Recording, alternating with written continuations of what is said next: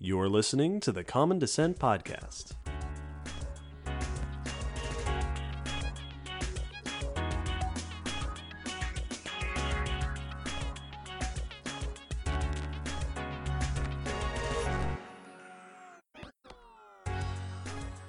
Hello, Will. Hello, David. Hello, listeners, and welcome to episode 108 of the Common Descent Podcast. Today, we make our return to the subject of birds with what might be the weirdest birds, penguins. Woohoo! I'm excited to talk about penguins. Penguins are fantastic. So it has been over 70 episodes since we've done a birds-themed episode. True. 37, Evolution of Birds. That was it. So now we are back to talk about... I am on record as saying that most of my favorite animals are ones that are highly derived, which is to say, extremely weird. Yeah, specialized for something not near what the original purpose was. Right. My favorite group of animals are the tetrapods, famous for not having legs. Yes. That's what I'm into. So penguins are super fun. And a charismatic group of animals, and a fascinating group of animals. We will talk about what makes penguins so weird and interesting today. We will talk about their surprising diversity, more diverse than I realize they are. And we will talk about the equally surprising diversity of penguins in the fossil record, and what sort of cool trends there are over the evolutionary story of penguins. Yeah, I'm looking forward to this one. This particular subject was also, as with all our subjects, requested. Woo! In this case, by Lydia and Larry the Creature. Good suggestion, both of you. Thanks for the tip. Now, before we get into the main topic, and before even we get to the news, one big announcement. We have a Patreon. We do. We have lots of patrons. We have so many patrons. We love the amount of support and both emotional and financial that we receive from our patrons. It is fulfilling in both ways. Yeah, it helps keep the lights on in our hearts. This podcast is supported entirely by the funds that we raise from the donations that we get on Patreon. And our patrons get all sorts of cool goodies, bonus recordings, and opportunities to ask us questions on the podcast. There will be a patron question at the end of this episode. And if a patron signs up at a certain level, we shout their name out on the podcast in gratitude. And this time, we would like to thank Annika, Brian, Andrew, Oxalter, and Corey. Thanks, everyone. Thanks, everybody. That Corey guy sounds like a cool guy, huh? He sounds like he's probably pretty all right. Sounds like he has a cool older sibling. That's what I would think. Thank you to all of our patrons. Hey, if you're out there and you are not yet a patron, think about it. Help support us. Help support all the cool extra stuff that we do on top of the regular podcast, like going places when there's not a global pandemic happening.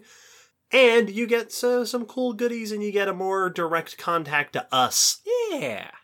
And since we're light on announcements this episode, I'll take this moment to remind people that other ways to support us include checking out our Zazzle store and getting merch, which also helps support the podcast. Lots of cool coffee mugs and t-shirts. You can follow us on all sorts of places. We're on social media. We're on YouTube.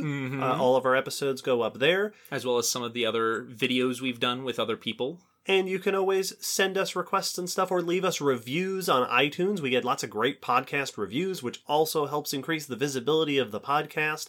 So if you're looking for ways to support us, we get a lot. Every now and then we'll get a message from someone who's like, I want to support you, but I don't have the money to be a patron. Do I leave reviews, buy a merch, follow us on social media? There's all sorts of ways. You listening to the podcast is amazing, so no one feel like you aren't doing enough. But if you want to do more, there's lots of options. Absolutely. Hey, you know what's another way that a person might support the podcast?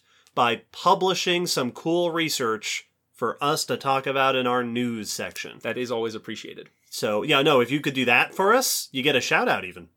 Every episode we like to talk about news. We pick some cool news from paleontology, evolutionary biology, the kind of stuff that interests us to keep everybody up to date. Will, I hear you've brought 2 newses today. I have. I brought 2. I thought one wasn't enough. Well, start with one. All right. And if we like it, you can do another. And if we have time, if we have time after commercials, I want to talk about what appears to be a humongous coelacanth. I'm ready. Right? The giant coelacanth identified from just one piece, but a particularly big one piece, which suggests a very large coelacanth. Intriguing. This is research by Paulo Brito et al. In Cretaceous Research, and the article is a press release by the University of Portsmouth in phys.org. So this was a discovery by accident. They weren't looking for it. They weren't even digging for it. It was actually in a private collection.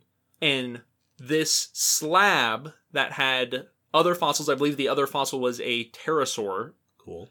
was brought to the researchers for identification. And there's this one part that they wanted identified that the collector was hoping was the skull of the pterosaur and was disappointed because it was not the skull. I would also be disappointed by Yes, absolutely. It was a bunching of a bunch of tiny bones, like a grouping of little bones that, as they described in the article, formed like a barrel, but instead of the planks of wood going up and down, if they went around the barrel. So the bones were forming this kind of barrel shape with the fragments going in a circle around the barrel shape. Okay. And this excited them because it was quickly identified as the bony lung of a coelacanth. Whoa. Which is something that I don't think came up when I was learning about coelacanths particularly, that they have bony lungs.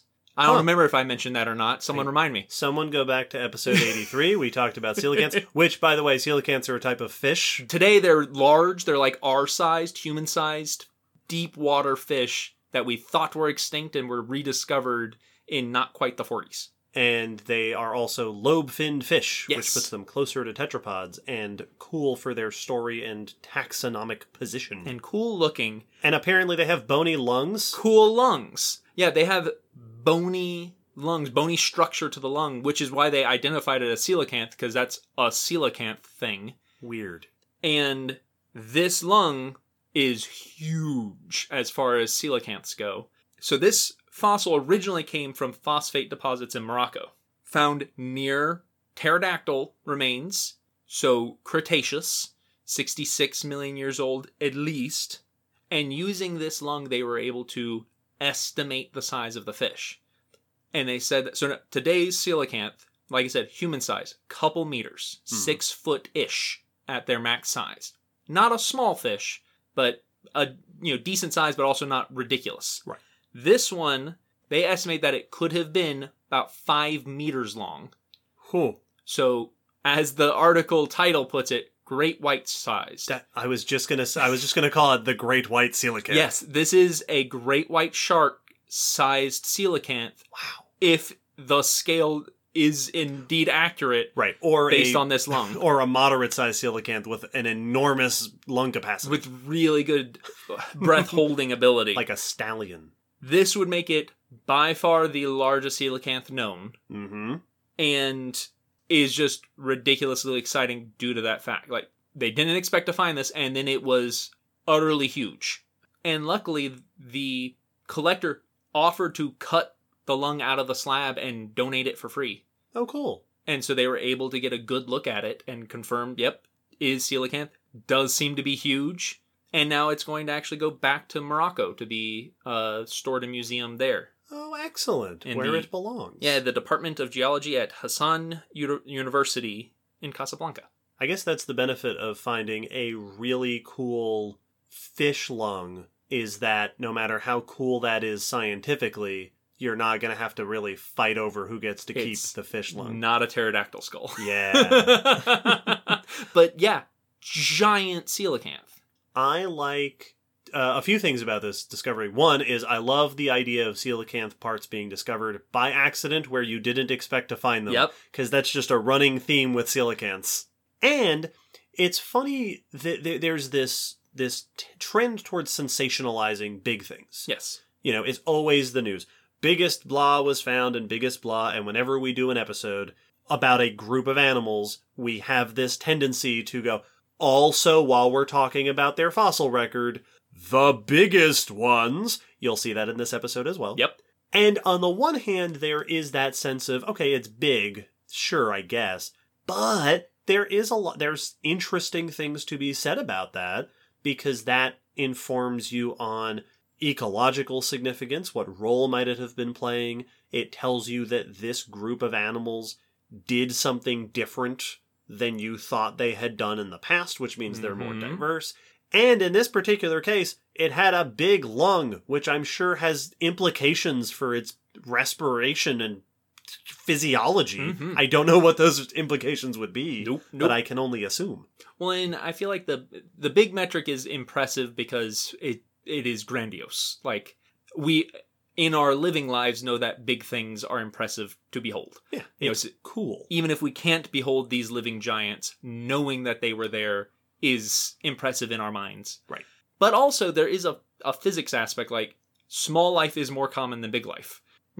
That is the truth. So that's part of the reason we're more impressed when we get to see something big. It's rare. But also, animals have to be doing something different to get that big.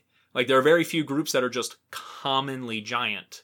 So that's notable. Like, what was this coelacanth eating to be able to be 5 meters long? Yeah, how was it? Was it swimming differently? Yeah, were you also just a slow-moving ambush predator, or were you behaving differently because now that wouldn't suffice? Yeah. So it does change things. Yes, we do mention a lot of times just because it's cool, but there is valid science behind it. Yeah, well, hopefully now that people will get to go back to Morocco and find the giant coelacanth fossils. Yes, find where they lived, find a nursery. Yeah, find them still alive today. Yes! And then we'll fish them up off the coast of Africa. Well, speaking of big things, my first news today is about mammoths. All right, that's. I mean, you didn't have to one-up me, but that's pretty good. So much cooler than coelacanths. Episode 66, we talked about elephants. That's before 83. In particular, a study that finds very surprising things about the origins of our familiar mammoths, and that's not the most exciting part of the study. This is research by Tom Vander Valk et al. This is a Nature paper, so lots of et als. Yes, all the et als. And we will link to an article in Live Science by Laura Gegel, Ancient DNA. Cool. Episode 34. We've discussed plenty of times in the past, you can get DNA from fossils going back hundreds, thousands, even hundreds of thousands of years. The oldest ancient DNA ever retrieved from a fossil came from a horse in Siberian permafrost that was as old as 780,000 years. That is very, very old ancient DNA. Yeah, it is not quite 1 million, which is very old. Theoretically, we expect you can get older DNA. Like biologically, physically, it should be possible to get older DNA. Yeah, the structure should be able to last longer. Yeah, not necessarily much older, right? But 1 million or even over 1 million should be possible based on studies in the past. Mm-hmm. But there's just never been a fossil that has been found with DNA that old until this study. Oh. This study started out seeking to understand the evolution of woolly mammoths. So if we go back to the Ice Age, there are 2 really major famous species of mammoths that get a lot of the press. Woolly mammoths, which were woolly, lived predominantly in very high latitudes, and Columbian mammoths, which lived farther south typically and were a bit bigger. Mm-hmm. Those 2 species are thought to both be descended from the earlier steppe mammoths that lived in Eurasia on the steppe. This study wanted to see if they could sample DNA from across woolly mammoth origins, basically. Can we figure out how woolly mammoths got started? So they got 3 molars from fossil mammoths from eastern Siberian permafrost, one of which is an ancient early woolly mammoth that's dated at about 700,000 years old, and the other 2 look like steppe mammoth. They've got the right morphology in the teeth to be steppe mammoth, or at least steppe mammoth-like. Mm-hmm. Those 2 are older. One of them is between 1 and 1.2 million years old, and the other is 1.1 to 1.2 million years old. Ooh. And the researchers were able to sequence genomes from all three. That's very exciting. Right off the bat, at least 1.1 million year old ancient DNA is the oldest sequenced ancient DNA by possibly double the last record, that horse that was roughly somewhere in 600 to 800,000.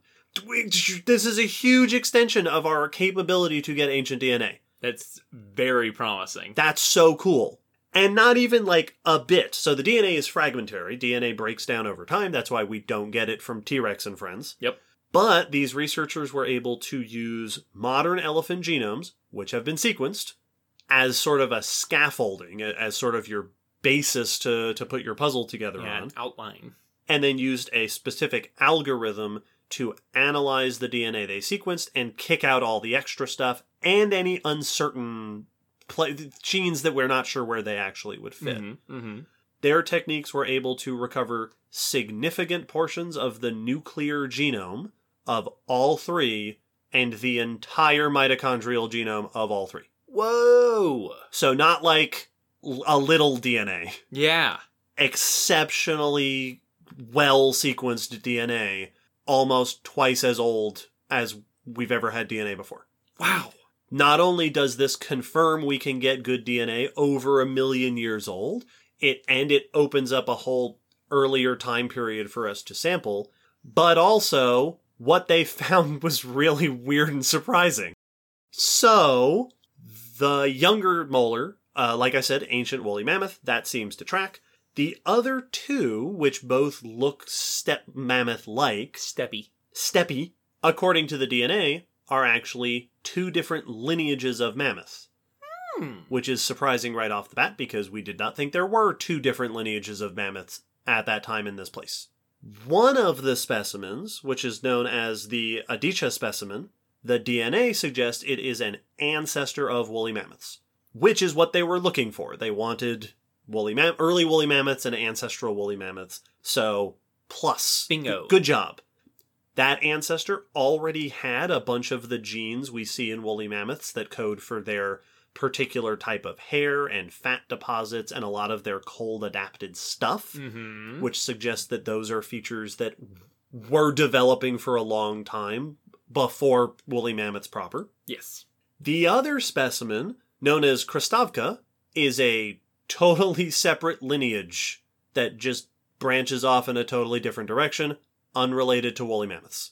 Neat. However, when they compared mammoth DNA, they found that the Kristavka specimen did share some DNA with Columbian mammoths. Which is interesting because Columbian mammoths also share some DNA with woolly mammoths. In fact, it's about half and half.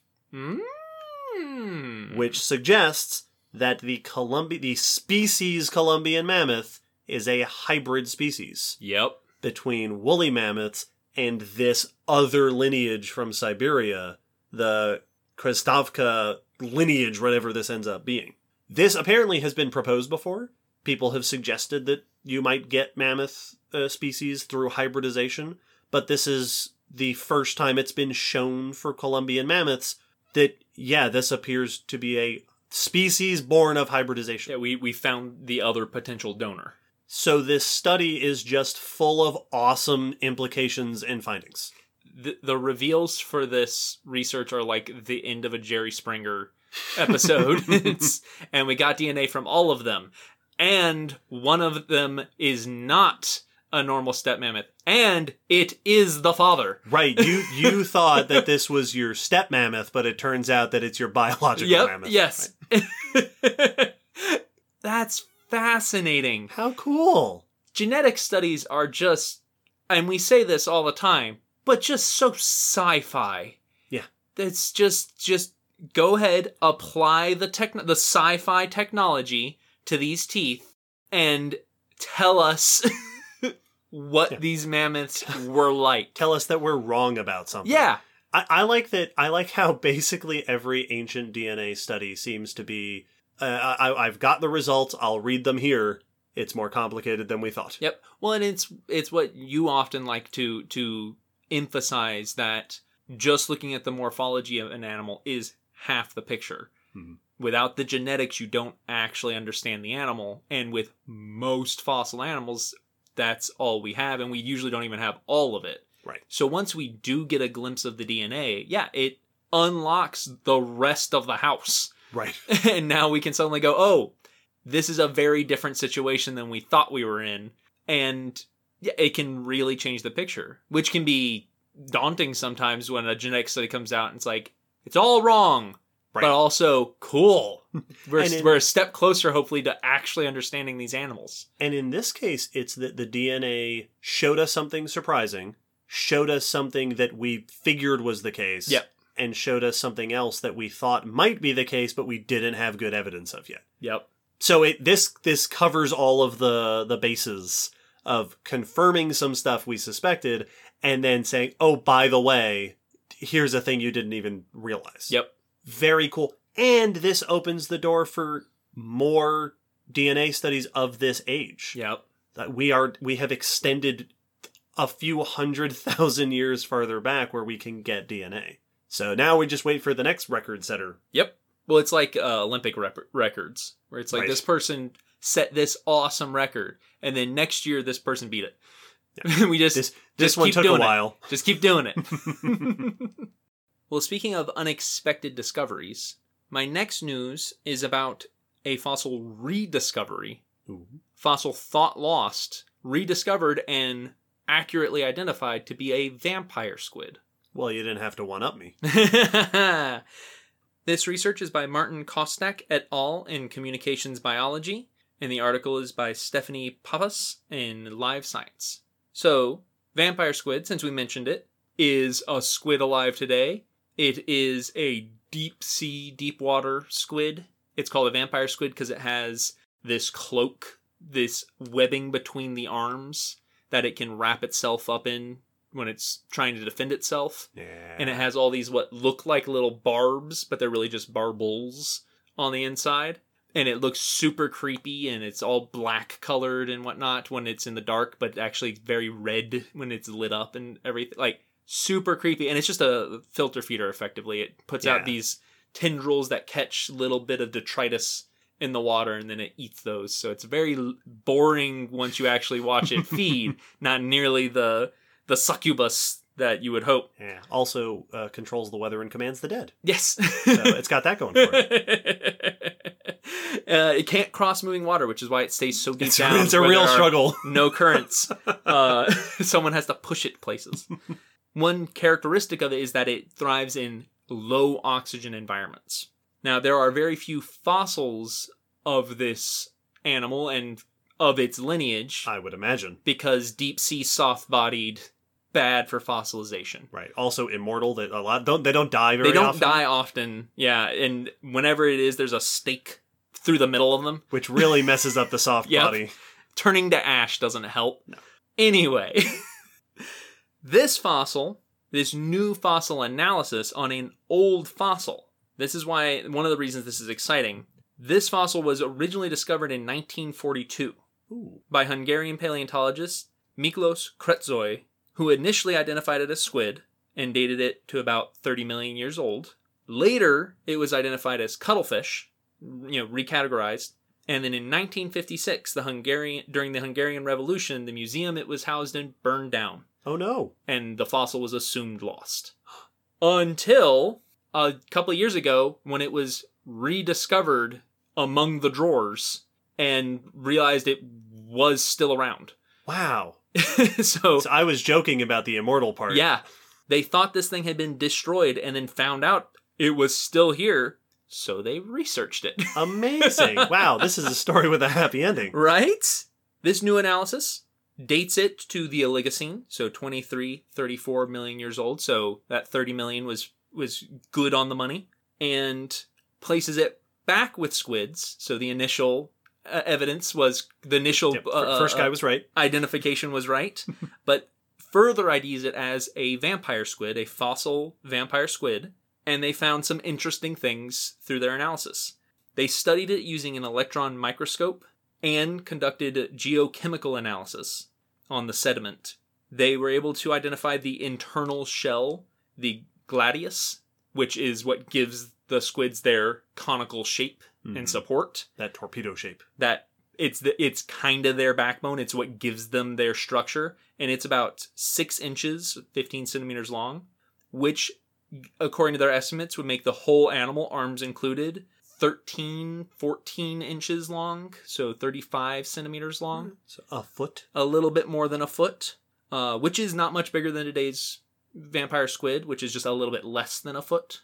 About 28 centimeters, not quite a full foot. The sediment analysis around the vampire squid showed no traces of microfossils, which you would expect for being ocean floor in most shallow environments. Right. Which is support that this was indeed already living at deep water environments where there would be little life. Right.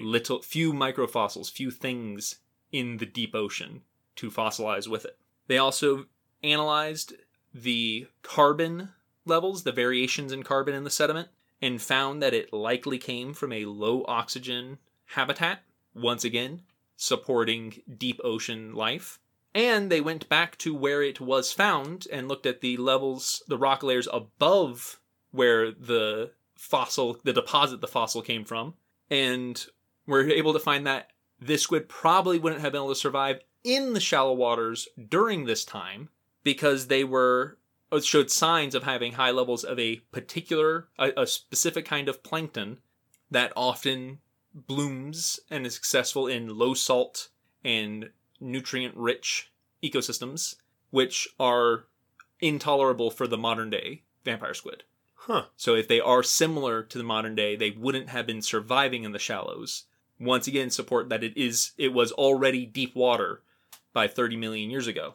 And this is all interesting because the earliest fossils known of vampire squid are from the Jurassic, somewhere between 200 and 170 million years old, and are often found in anoxic, low oxygen sediments, but those are typically low oxygen habitats that formed in shallow water. Oh, interesting. So it seems that they developed their tolerance for low oxygen in shallower environments, but then by at least 30 million years ago had moved to deep water where we find them to this day. Oh, that's a cool insight into how you move to the deep sea. Yeah. That you're already adapted to tougher environments in that way, and then you move down there, and now you're the cool squid that lives super deep down in the ocean. Well, and also, by 30 million years ago, the shallow waters would have been, if not toxic, not particularly habitable for you. So now you're trapped in the deep water. Yeah. By what has become of the shallows. Or they're all trapped down there with you. Yes. This is a cool discovery. I know we've talked about this. I think there was a patron question at one point about this, that we don't get a lot of fossils from the deep sea. Nope. It's an environment we don't get a lot of access to. So any fossil of a deep sea organism is a rare and interesting find. A cool squid fossil is excellent. As we've discussed before, way back in episode 16, we don't get a lot of those either. Yeah, doubly rare. Deep sea, soft-bodied cephalopod. Yeah, it's pretty exciting. And it's a cool, weird one that also are still learning about to this day. Like, it's not a super common group today. It's the vampire squid. Yeah. It's pretty cool. Very cool. Well, speaking of things you don't find, my last bit of news is about missing dinosaurs. Okay. Most of them?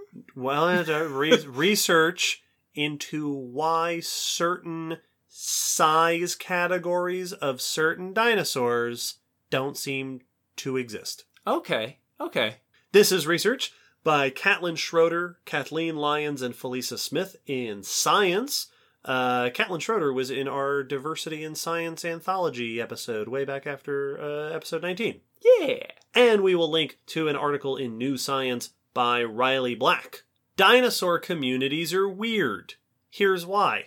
When we look at modern day carnivores, typically you have a range in sizes. Yes. So if you look at Africa, and this is the example that the paper uses, you have everything from small carnivores like mongooses and foxes, medium-sized things like African wild dogs and smaller big cats, and then big stuff like lions. And usually the different size classes are doing different things and fulfilling different roles in their ecosystem. And you can find those parallels in almost every continent you look at. Exactly. Up here in North America, we've got the same thing. We've got wolves and cougars up at the top, coyotes and things, and bobcats and stuff towards the middle, and then even smaller things like weasels. Yes, and stuff. that's what I was going to say. But carnivorous dinosaurs, in many cases, don't seem to follow this rule. Mm-hmm. In many places, it seems like there aren't middle-sized carnivorous dinosaurs. You've got big ones and you've got small ones, but nothing in between. Now, if you've listened to our podcast before, the solution to this might already come to your mind. We've talked before about how juvenile big dinosaurs, young ones, are thought to have been living different lives than their adults. We often make the comparison with alligators and crocs. Yes, where they are going from such a small size to such a big size that they have to grow up through the food chain. Right. So the idea here would be maybe the reason we don't have a lot of middle-sized carnivores is because that ecological niche is filled by the young versions of the really big ones. Yep. This the big ones make medium-sized exactly. predators. Yeah, they keep making them. This study set out to try to quantitatively test this hypothesis. Can we find evidence that this is the case? Ooh. And they did so by doing two things. First, they wanted to see, okay, is this actually a thing? So they looked at data for fossil sites, including 43 different fossil communities, ranging across the Mesozoic era from all 7 continents. And what they found was that herbivorous dinosaurs pretty consistently range in size from small to large. Cool. There are more large ones, which is kind of unusual, but dinosaurs are weird anyway. But carnivores in most communities show 2 peaks, small and large, with few or none in between 100 kilograms and 1,000 kilograms. The paper says, to put this in perspective, proportionately, if this same sort of gap existed at Kruger National Park, which is in Africa, this would mean there was no carnivores in the size range between lions and bat-eared foxes, which are very, very small. Yes. Now, this trend is only seen in the carnivores, so it's probably not a taphonomic thing, right? If it was just a preservation issue, we would see it with presumably other groups.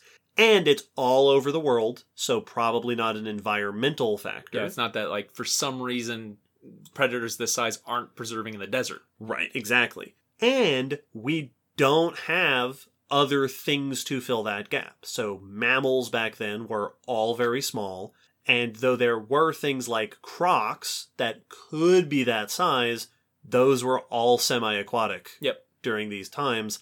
So they wouldn't be filling this terrestrial carnivore niche. And, seemingly in support of this idea, this trend, there were formations where you don't see this trend, where the gap isn't there, and one of the cases that led to an exception are the formations that don't have megatheropods at 1,000 kilograms or more. If you don't have the supergiants, the gap's not there. Then you fill in all the size ranges. The next thing that they did was they evaluated the body mass of juvenile megatheropods. The idea here is, if the juveniles are really the ones filling in this carnivore gap in the size range, well, they would need to have a high enough biomass. There'd need to be enough of them to fill out that ecological space. So they looked at growth rates of large dinosaurs, particularly allosaurs and tyrannosaurs, based on previous published data, and survivorship curves, which is they looked at the age at death of carnivorous dinosaurs in mass death assemblages to say how fast do they grow and on average how long are they living, to then calculate how many would there be and how big would they be at different times throughout their lives, and how common would they be at different growth stages. Yes. And what they found, based on their estimates, is that juvenile biomass. That is the amount of juvenile dinosaur flesh on the landscape. The population mass. Yeah, the volume is in most cases similar to that of the adults, if not more than that of the adults. Mm-hmm. So your juveniles seem like they are just as ecologically impactful Mm-hmm. as the adults. And the sizes of the juveniles tended to peak within the gaps in the carnivore size range, which seems to support that, yeah, when you have megatheropods around, they're young, in the 10 to 20 years it takes to become a full-size Tyrannosaurus or Allosaurus, there are enough of you that there's no space here for medium-sized carnivorous dinosaurs. Yeah, so basically this is the concept that if in Africa, instead of having the African hunting dogs or hyenas filling in the middle role, young lions were the ones acting as that sized predator until they became big, chunky lions. Right, exactly. Very, very interesting. Like, that's an example of a habitat, of a food web structure that we don't really see as, it's not the common today. Yeah. And it's, once again, dinosaurs weren't just big, but that was a factor. Like, that fundamentally affected how they function in the ecosystem. I feel like that's something that often gets... I feel like it often gets treated that with dinosaurs you just scale up the food web. Right. You just make everything a little bit bigger. But that's not what's happening. You still have all the tiny stuff. You just also have a lion that's the size of an elephant. Right. So they function differently in the food web. Yeah, dinosaur ecosystems fundamentally were different. And what this means is that taxonomically, right, in terms of the number of species, there were fewer species of carnivorous dinosaurs in each place because they were ecologically changing as they grew up. The authors point out that they noticed a trend over time, that the gap itself becomes larger after the Jurassic, that this issue basically becomes exacerbated, and they think that this could be that Cretaceous dinosaurs, like tyrannosaurs, had different growth strategies that sort of favored this ontogenetic niche shift. Yeah, that could even become specialized to this or something. There were also more small carnivores, which may have made it yet harder for things in the middle size range. Now they're competing on both ends. Yep. And the fact that from the Jurassic to the Cretaceous, in most communities, the average size of the prey went down. Oh. And one of the exceptions to this trend across the whole thing is that at ecosystems with multiple sauropod species, you didn't see a gap. Oh. Presumably because there's so much prey around that there's plenty to go around and you can have more... You can have medium-sized predators. Right. But when you're limited to just ceratopsians and hadrosaurs, which are big but... Just elephant-sized. Just elephant-sized. One elephant-sized. Now it's harder for that food to go around. And they also make the point in the paper that these animals are thought to have traveled in herds that could have protected their young. Yeah. Which means that babies aren't quite as easily on the menu. Yep. So if you're a medium-sized predator looking for a medium-sized meal, they're now being protected by horns and frills. Yes. Very interesting. And this whole the paper's sort of end message, and the part that really interests me, is that this means we can't assess dinosaur ecosystems the same way we assess modern day mammal ecosystems. Yeah, we can't just compare it as a one-to-one. And it means that each species doesn't if you do an analysis and you're like, okay, well, how many species are there in this ecosystem and what does that tell us about the ecology? You could very easily look and go, oh, well, there's only half as many carnivores as we'd expect. That must mean it's a depauperate ecosystem. But not if each species is acting as multiple ecological roles at the same time. Yeah. Which is fascinating implications. Absolutely. And what it makes me want to do is, instead of... Because that's been a potential tripping block for paleontology since the beginning is to look at our ecosystems and go, okay, how can we overlay that onto fossil ecosystems? Right. Which one of these is the elephant? Which one of these is the hyena? Is this a savanna, or is this a rainforest, or is this an Okefenokee situation? Right. And the answer we keep coming to is that a lot of times it seems like it's not any of those. It doesn't apply. Our modern experience doesn't apply to the past one. Treating a tyrannosaur like a big wolf or lion is like saying a whale's just a big dolphin. Right. They are fundamentally, they function in the ocean differently, which now makes me want to say, is there an example in our modern one that we've just overlooked because it's not the common, where this is how it works? Is there an ecosystem where there's a predator that does kind of nudge out the middle predators? I don't know. I don't know. The paper, as far as I saw, the paper didn't mention one. So I don't know. First thought that came to my mind were great white sharks. I thought that and crocs. Yep. Because great whites, they're born, they're on their own, pretty much. They're predators from birth. And a baby great white is already a moderately sized, Yeah, that's like a 4-foot long baby. Yeah, it's already decently sized. It's already bigger than most of the sharks we had at the aquarium. Yep. So, could you have ecosystems like that with sharks or something, where young tiger sharks fill the role of medium-sized sharks in the area where they nurse or something, where they're, not nurse, but the nursery. Right. So yeah, now, can we find fossil ecosystems in ours that we've overlooked is what my question is, instead of trying to always go the other way. Yeah. Well, someone do research. Someone go find it out. This is so cool. We're not going to do it. Nope. I don't know where to start. Hey, speaking of dinosaurs, what do you say we spend the rest of this episode talking about penguins? Let's continue talking about flightless dinosaurs. The whole time. After this break.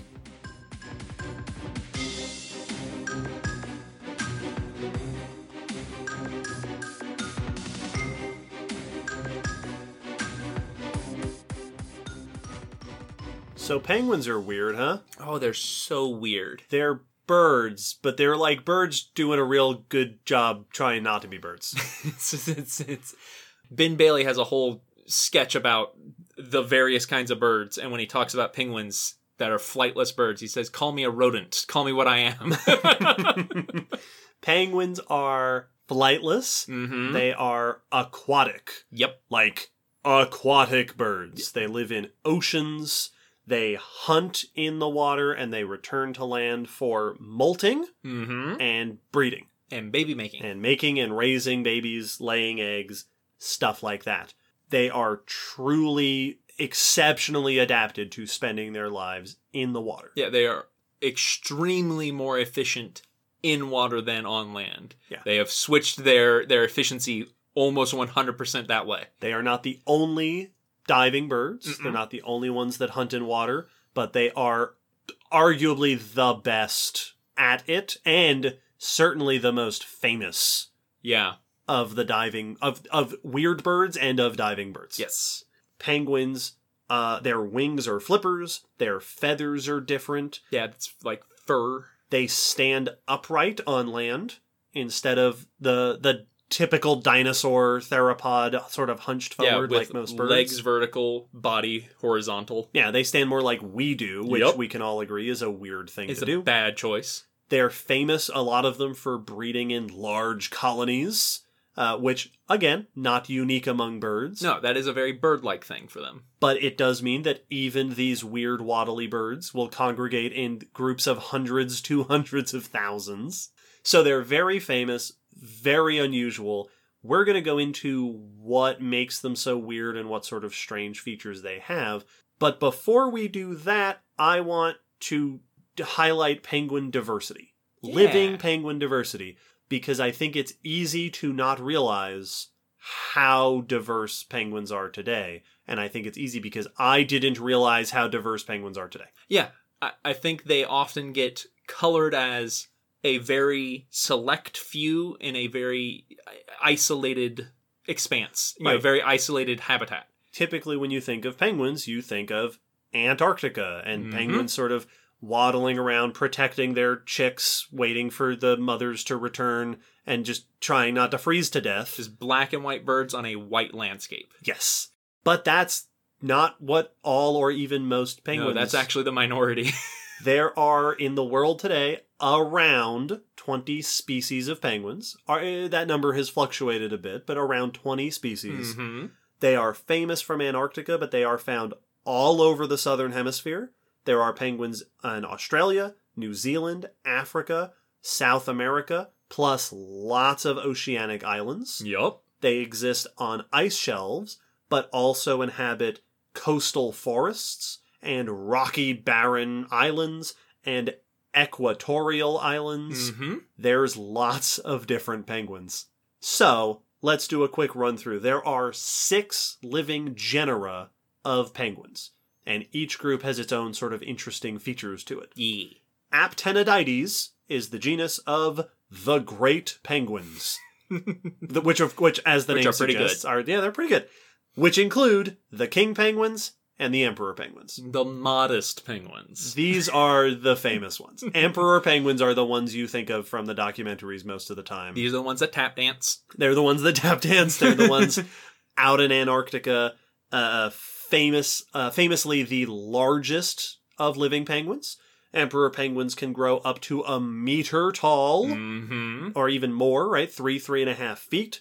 And they can weigh 35 kilograms, or about 80 pounds, which makes them some of the largest birds in the world. Yeah, like most massive birds. They're not as tall as the other big birds, because they're all squatty, standing upright. Yes. But yeah, that's almost half my weight. Yeah. Like, that's 2 emperor penguins, and then a couple of their chicks would weigh as much as one will. That's a bird. They're also the deepest divers. Having big bodies helps them to dive deep. Emperor penguins can dive down around 500 meters. Wow. Or 1,600 feet. Yeah. I don't think I had ever heard that. That's awesome. That's a deep dive. Whew. On the other side of the spectrum, we have the genus Eudiptula, which are the little penguins. Yeah. These live in Australia, Tasmania, and New Zealand. These include the smallest penguin species at about 1 foot tall, 30 centimeters, and weighing about a kilogram. Yeah. Little tiny babies. Isn't this the something blue? The little blue penguins. Little blue penguins, yep. There are apparently 2... This is one that I think has gone back and forth. That might be... That there's the little blue penguin and the fairy penguin. Yes. Which I think are now considered separate, but very tiny, little tiny penguins. They're adorable. The genus Spheniscus are the banded penguins, which include lots of species all over the southern hemisphere. These are famously very noisy, and named for the black bands that go across their bodies. All penguins are black on the back and white on the belly. Mm-hmm. That's just a thing that all penguins have. It's counter shading. Yep. For when they're swimming, the belly, if you're looking up at them, blends in with the sunlight from above, and the back is dark and to blend in with the depths below. But the banded penguins have these black bands across their bodies. This group includes the African penguin, which is the only species that breeds on the African continent. Yep. South African Africa. black-footed penguins are the ones we had. Oh, cool. Yeah, so they have to be automatically my favorites. And this group also includes the Galapagos penguins, which live in the Galapagos, which makes them the most northern-dwelling species of penguins. This is the only species that actually gets up above the equator. Yeah. So this is a southern hemisphere group. This one species gets up to the equator and a little bit into the north. Technically up into the north, beyond the wall. Pygoscelis is the genus of brush-tailed penguins, which includes some famous ones like the Adelie penguins, also of Antarctica, chinstrap, which are the ones with the chinstrap little line, and the gentoo penguins, which I have seen cited as the fastest swimming birds. Oh. They can swim up to 35 kilometers per hour, which is about 20 miles per hour, which is a lot faster than I can swim. But yeah, which ain't nothing. Megadiptes includes the yellow-eyed penguin of New Zealand, as well as the recently extinct Waitaha penguin. Oh. And Eudiptes are the crested penguins, which have lots of diversity also around New Zealand, but then other southern areas as well. these are the ones with the yellow crests and the red bills. The macaroni penguins. The macaroni penguin. There's a whole bunch of these Yeah. that are Rockhoppers. very visually distinctive. Yeah. And yeah, rockhoppers, I think. These were some of my favorites as a kid. I think I read this on Wikipedia, and I didn't look very much deeper into it. What I learned is that all penguins lay 2 eggs at a time, except the big ones, which lay 1. Crested penguins lay 2 eggs at a time. One of them is significantly smaller than the other, and only one young survives most of the time. Yep. I remember hearing that they basically have a sacrificial young. Yeah, weird. Brutal. So, lots of penguins. They live in all sorts of habitats. They come in not all different shapes, but certainly all different sizes. Well, and them living in all different habitats was always one of the things that would blow people's minds when the black-footed penguins would come out and they'd hear they were from Africa. And the way the handlers always explained it is that we were in Tampa, Florida, at the aquarium, that the penguins were fine with the above water temperature in Tampa, Florida. Mm-hmm. The water was just too warm. South African waters are much colder, but they are fine with Florida temperatures, but better with cold waters. Oh, interesting. So you could have, these are penguins that would have been fine on the beach in Florida, comfortable. Yeah. With that temperature, they just need the water to be frigid. Yeah, which implies that penguins could theoretically live basically anywhere on the planet, Mm-hmm. temperature-wise, because they range all the latitudes Yeah. in the south. Now, all penguins do share a number of features that are not only adaptations for their particular lifestyle, but make them very strange birds. So they're birds. Penguins are birds. Yes. They've got the pneumatized bones. They've got all the weird fusion of different elements in the different parts of the body. The hip bones, the arm bones. They've got a bird-like face with a beak and no teeth. These are birds. They've got all the bird features. Yeet. But they have modified it to be weird. So, notable weirdnesses include, for example, their feathers. Have you gotten to pet a penguin? Yes. I got to pet a penguin once I think this was at the aquarium up at the Long Island Aquarium, I think it was, where, and they feel like a short-haired dog. Yeah, it feels like fur. Feels like fur. The feathers are flat and scale-like, densely packed, and very samey all over the body. Yeah, Which is uniform. different from most birds, where there are many different types of feathers for different purposes. Yeah, where you have feathers on your face that are different than the ones on your back, and you have long tail feathers. Yep, and the wings have multiple different types of feathers. Penguin feathers aren't for flight and such. They're there to be insulating. They're there to help them be hydrodynamic. Yep, to be waterproof. This gives them the right torpedo shape with no feathers sticking out. Like a lot of aquatic vertebrates, penguins have dense bones. Yeah. So this is something we see. I mean, hippos have this. A lot of ocean-dwelling mammals have cetaceans. this. Yep. Where the bones, there's 2 different terms that often come up. Osteosclerosis is that the bone is denser. Mm-hmm. You have denser bones. A lot of the middle might be filled in. It's one of the easiest ways to ID a manatee rib, Yep. which was a very common fossil in Florida. Is there no marrow visible? Manatee. Yeah, because it's all filled in. Osteosclerosis is bad in us, but on purpose in penguins. Yes. And then pachyostosis is another version of this, which I think tends to refer to thicker walls. Yeah. That they're more heavily built. Denser on the outside of the bone. I think there is a difference between osteosclerotic and pachyostotic. I don't know the specifics, although I did read in a paper that the difference was first distinguished by Franz Nopcha Hey! from episode 106. Callback. How about that? Penguins also have, their eyes are modified for seeing underwater. They have the nose gland that filters salt. Yeah. So they can drink salt water. And they're adapted for the cold. Like you were just saying, they don't do well in warm waters, but they do extremely well in cold water. And like with the black-footed penguins, they have a whole bunch of bald spots to sweat due to the hot weather above the water. They have bald eyebrows, and there's another spot. I think it's around their cheek, so that they can temperature control when they're out of the water. Very cool. Yeah. Well, they have a bunch of temperature control stuff for in the water, too. Across their range, penguins forage in water that can be as warm as 28 degrees Celsius or as cold as freezing. Yep. Actually and in fact, a little bit below zero. Yes. Because of the way that saltwater works. Yep. But they can maintain a core temperature, according to my source, of 38.5 degrees Celsius. Like us, they stay warm. They're birds. They're homeothermic. They stay warm. They do this partially, like I said, their feathers act as insulation. I've seen references to them possibly having subdermal fat layers. I have heard under them. the skin.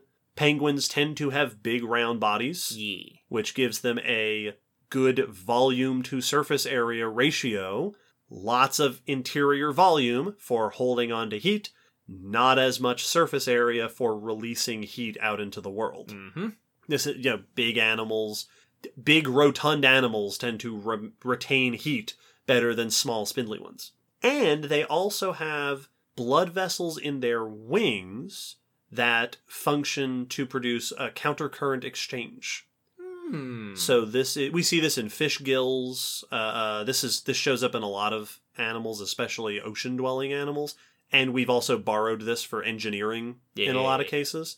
In penguins, the way it specifically works is that in the flippers, the arteries and the veins stay really close to each other. There's a whole network of them so that every vein has arteries near it, because arteries carry blood away from the heart to go deposit oxygen elsewhere, and veins carry blood back towards the heart to get oxygenated again. So the blood is warm in the arteries, but cold on its way back, because the core is warm. Yeah. So to prevent cold blood from coming back into the center and cooling down the center of the body, the arteries and veins are positioned very closely together so that the cold blood in the veins will pick up heat, will be warmed on their way back in. So it comes back at more of a moderate temperature. Yeah, which helps keep the core warm and the flippers get super cold. But of course, the adaptation, the thing about penguins that they are most famous for is the way that they move. On land, penguins have an upright posture, and they tend to waddle around or slide on their bellies. Yeah. But in water, they are exceptionally good swimmers and divers. They are wing-propelled swimmers. So they use their wings to produce thrust. This is as opposed to things like ducks and cormorants, which use their feet to produce a lot of propulsion. Penguins use their feet for steering, mostly. Their wings are what is pushing them through the water. We also see this in petrels and in auks. Yep. Certain other diving birds will do this. Penguin wings are heavily modified. For one thing, they are flippers. They basically have produced a flipper out of a wing. A penguin wing looks much more like the front arm of a sea turtle than it does other birds. Yes, and they use them differently. Mm-hmm. Penguin wings tend to have stiffer joints. They're not quite as mobile. So birds, when they're flying, usually are adjusting and twisting and moving the wing around in a number of different ways. Penguin wings, the joints are stiff, the bones are big and thick, so that they function as a stiff paddle, like an oar. Yeah, like it looks almost more like a hand attached at the shoulder than a full arm with a bunch of joints in it. Right. The arm bones tend to be flatter. And you see this, you can put a penguin wing side by side with another bird wing, and the humerus and the radius and ulna are compressed. Mm-hmm. They're flattened out, partially because that helps resist stresses from twisting around. And they are the only birds that don't have an alula. So an alula is a portion of the wing supported by effectively the thumb. Mm-hmm. And it's a little extra section of wing that birds can adjust separately from the rest of the wing to change the wing's shape to help control, especially during landing and takeoff. Oh. This helps, is another little way that they can adjust the shape of their wing. Penguins don't have that. Interesting. Uniquely among birds. And with their wings being so different, they use them differently. In birds, notably, when a bird is flying, they're producing thrust on the downstroke. Yes. A bird, when they push their wing down, they are pushing themselves through the air. The upstroke is just repositioning. Resetting for the next downstroke. And then the next downstroke. Penguins produce thrust on both the down and upstroke. Which makes them more like hummingbirds than your normal bird. Yes! So they are not the only diving birds that do this. There are other diving birds that produce thrust up and down. And yeah, also apparently hummingbirds do it. Yep. Because of course they do. Yep. Because they are birds doing their very best impression of insects. Penguin wings have different musculature than other birds. They tend to have very long coracoids and very big scapulae. So these are bones of the shoulder and the pectoral region for supporting big, strong, quote, flight muscles. Yes. The big paddle-shaped scapula is real handy for that powerful upstroke, pulling the wing back. Yeah, you need muscles on top and bottom if you're going to be creating thrust up and down. Yeah.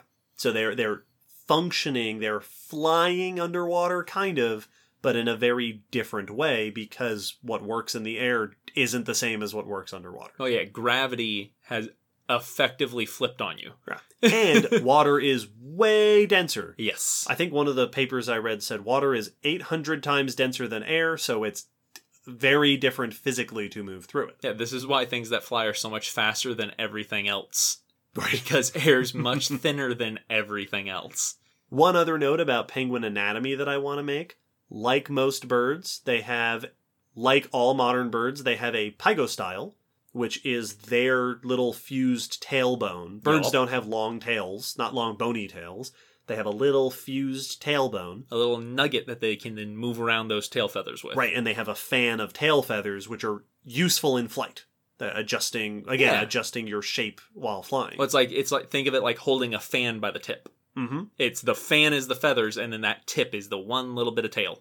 Penguin pygostyles are a bit longer. They're not quite as flat, and they don't have a fan of flight feathers because obviously they're not using them to fly. Mm-hmm. Instead, their tail feathers are more long and bristly, like a broom. And their pygostyle, it helps support themselves while walking. It's like a little tripod that helps them support while standing up. Which makes them more like kangaroos while walking than other birds. Right? These are just little bird kangaroos. Just little swimming bird kangaroos. Aquatic hummingbird kangaroos. Now, I want to make the note that while penguins are hyper adapted for a diving lifestyle, they're not the only ones. There are other diving birds. I mentioned petrels, shearwaters, pelicans. Yep. Many pelicans will plunge dive. Cormorants will do this too. These are all birds that are specialized for diving to get food in the water. Puffins, which share habitats. And those are auks. Puffins, guillemots, murres, these are all part of the auk family. Cool. Which gets special mention here because auks, many of them are extremely similar to penguins. Mm-hmm. They tend to have an upright posture. They tend to be black and white. They tend to both swim and fly. They congregate on land in breeding colonies. Auks are not closely related to penguins, but a very similar group that lives predominantly in the northern hemisphere. Nice. Of note is the great auk, which was a flightless auk. Most of these other diving birds still fly. Yes. They dive and they fly. Yeah, they're diving not from the surface of the water, but into the water from the sky. Right, yeah, they don't jump off of the land into the water. They dive down into bomb. Great auks were flightless. They were bigger than auks today. If I remember right, they were like 5 kilograms, so 10 pounds. Yeah, they were not small. These were hunted to extinction in the mid-1800s. They are one of the classic examples of really cool animals that we did away with. I think this is one of the first animals I ever learned about that was a human-caused extinction. Yeah, this one usually comes up in the same conversations as, like, the passenger pigeon. Mm-hmm. Yeah, this was one of the first times I realized that something other than natural disasters could cause animals to go extinct, and it was us, and I was very sad. And this very one was sad little Will. Hunting. Yeah. Straight up. We just shot them to death. Killed all of them. I think there is a known story of the last great auk Yes. if I remember right. I do. I remember hearing about that where it was cited. We may have even talked about it in one of our episodes. The other reason that I want to take mention of the great auk is that the word penguin apparently originally meant the great auk. Like, the original use of the word penguin was for the great auk, and then later explorers saw penguins and called them penguin. And we're like, oh yeah, look, penguins. Penguins. Yeah, exactly. And that's the name that stuck. That's amazing. How about that? That's fantastic. So penguins are very unique, lots of cool adaptations. Mm-hmm. Obviously, this raises intriguing questions about how they got that way. What was the path that took penguins from presumably flying ancestors, like all birds today, to the weirdos that we have today? To these weird torpedo animals. And this is where we turn to the fossil record, where I get to say the surprising fact that there is a really good fossil record of penguins. There are, I've seen different numbers cited, but around 50 fossil species of penguins have been identified, which means we know more fossil species than living species. Yep. And I read a 2011 paper by Dan Sepka et al. This was a great paper. I don't have the name in front of me, but it was something like Fossil Record of the Penguins, which was great for learning in this episode. Convenient. But it's 10 years old, and in that study, it cited that there are over 4,000 fossil penguin specimens in museums around the world. Wow. This is kind of unusual because most birds don't have a good fossil record. Birds tend not to fossilize particularly well, but a lot of the things that penguins do that are weird make them good at becoming fossils. Yep. They have dense, sturdy bones, right? That reduced, the parts of the bone that are already filled in mean that their bones are better at surviving to fossilization. Bit more robust to the ravages of age. Yup. Penguins tend to be big. Mm-hmm. They range from 1 kilogram to over 30 kilograms, which is big for birds. There are no songbird-sized penguins. And they live in nearshore habitats, which are great habitats to become fossilized in. Yes, die on the beach. So penguins actually, everything's going in the right direction for them to be good fossil candidates. We've mentioned in the past that depending on what group you're studying will affect what bones of the body you want to use. Yes, which ones you're most excited when you get to find. And it turns out that the key, especially useful bone in penguins is the tarsometatarsus, which is a leg bone that is formed of the fusion, because it's still a bird, of the tarsals, the ankle bones, with the metatarsals, which are the foot bones. Yeah. Not the toes, but the bones in the foot. Yeah, so we're talking about from the bottom of your lower leg to just before the toes. Right, toes to ankles. Yeah. That's your metatarsals. So the tarsometatarsus is a fusion of all that, which is apparently the go-to penguin bone for fossils. Many species have been named off of just that bone. I mean, I guess that's not too bizarre because one of the weird things they do is walk upright. Yeah. So there has to be a lot of weird specializations and adaptations going on in that region of the body for them to do that. Yeah, they have weird feet. I just would have never guessed that. Yeah. Neat. The first named fossil penguin was identified in 1859 by Thomas Henry Huxley, a very famous name in evolutionary biological history. This specimen came from New Zealand and was named Paleudiptes antarcticus. Since then, there have been plenty more found, especially in the last few decades. We are living in a golden age of penguin fossil discoveries. The heyday of penguins. The heyday of penguins who have had their day. The heyday of penguin discovery. Right. These fossils range across basically the entire Cenozoic era, going back to the Paleocene right up to recent. They're found all over the southern hemisphere, like they are today. There are famously diverse fossil deposits in parts of Antarctica, so Seymour Island, Antarctica, the south coast of Australia, the South Island of New Zealand, and Peru and Patagonia in South America. All renowned for great places for penguin fossils. And then there are others in other parts of these continents. There are some in Africa. There are island deposits as well. But of course, before they had all this diversity, they came from somewhere. There is a long history of not knowing where penguins fit among birds. In fact, penguins are so strange that according to that 2011 paper, a number of early scientists in the late 1800s to early 1900s suggested that penguins might be outside crown birds. Yeah, that they were a separate lineage of birds from dinosaurs. Yep. Well, a separate lineage of birds, particularly related to some things like perhaps Hesperornis. So the diving birds back in the Cretaceous. So like a remaining member of an extinct lineage. Right. Still birds, but not part of the same modern bird group. Oh. Right. All birds today are one group, cousins to the extinct things like Hesperorniths and Antiorniths and things like that.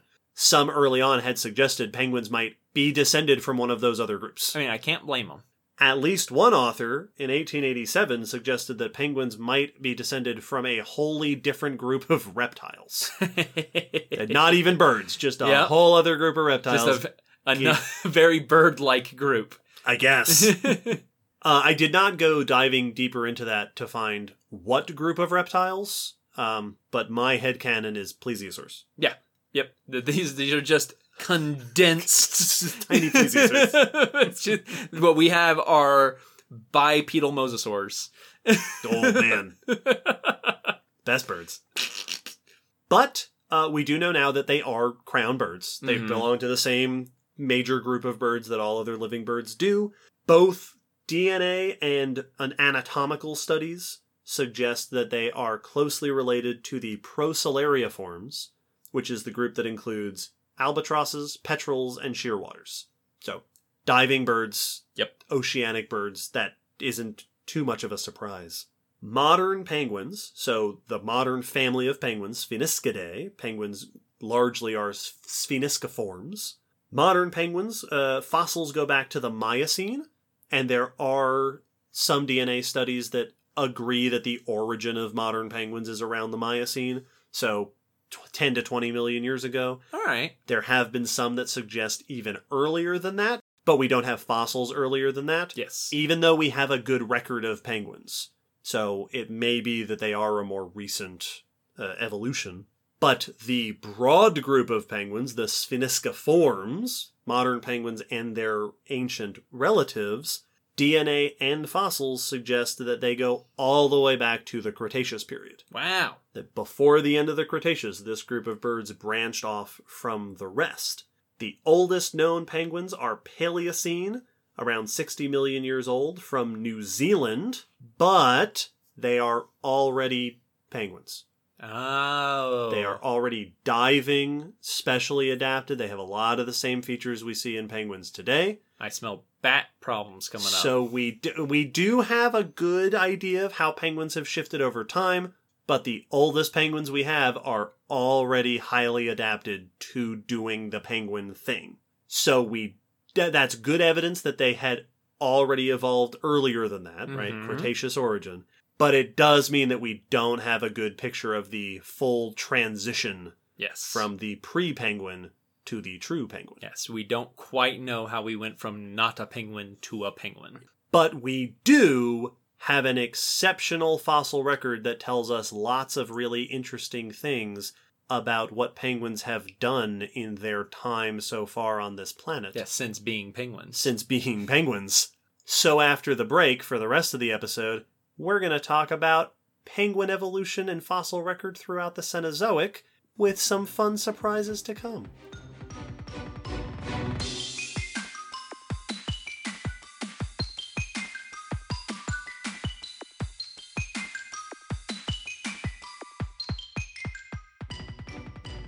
One of the most famous fossil localities for penguins, possibly the most famous fossil locality for penguins, is the Waipara Green Sand on the South Island of New Zealand. This fossil deposit dates to the Paleocene around 60 million years ago, very shortly after the end of the Cretaceous period into the Cenozoic era, and it is famous for preserving the oldest known fossil penguins.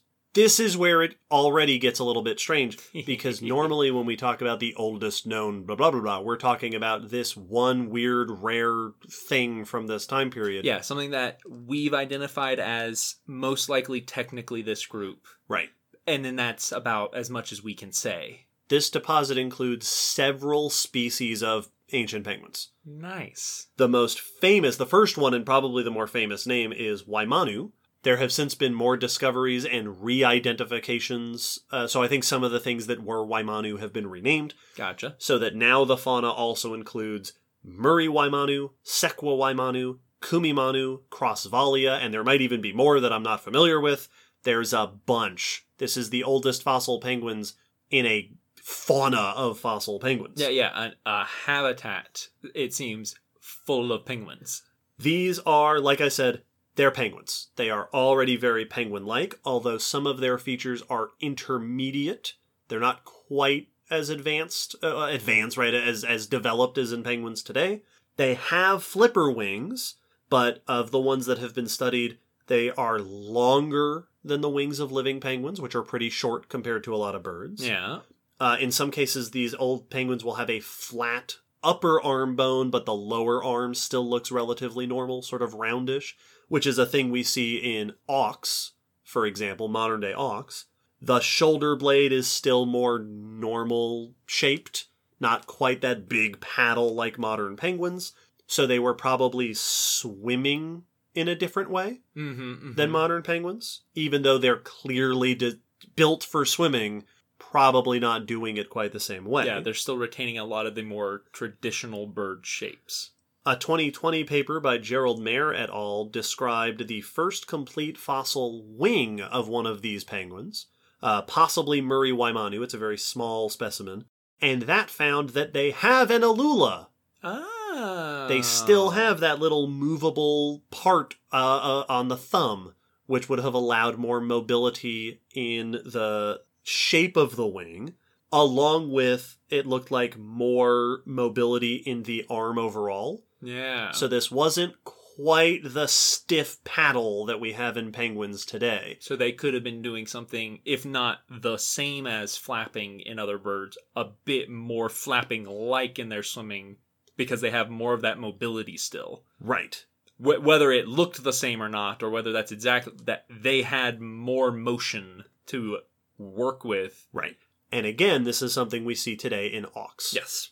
Diving birds, and these are, these ancient penguins, they've got the thick bone walls, they've got the proportions of the arms for swimming. These are divers, but they may have had more in common with things like auks than with modern penguins. Which makes sense. Like, that's... You gotta start somewhere. You gotta start somewhere, and auks, though many of them are diving birds, most of them were still flying, and therefore still have wings. Right, they're retaining more of those traditional bird-like features. We don't quite have the transition from flighted to penguin, but we do have the tail end of that transition. These aren't quite as penguin as our penguins today are. Exactly.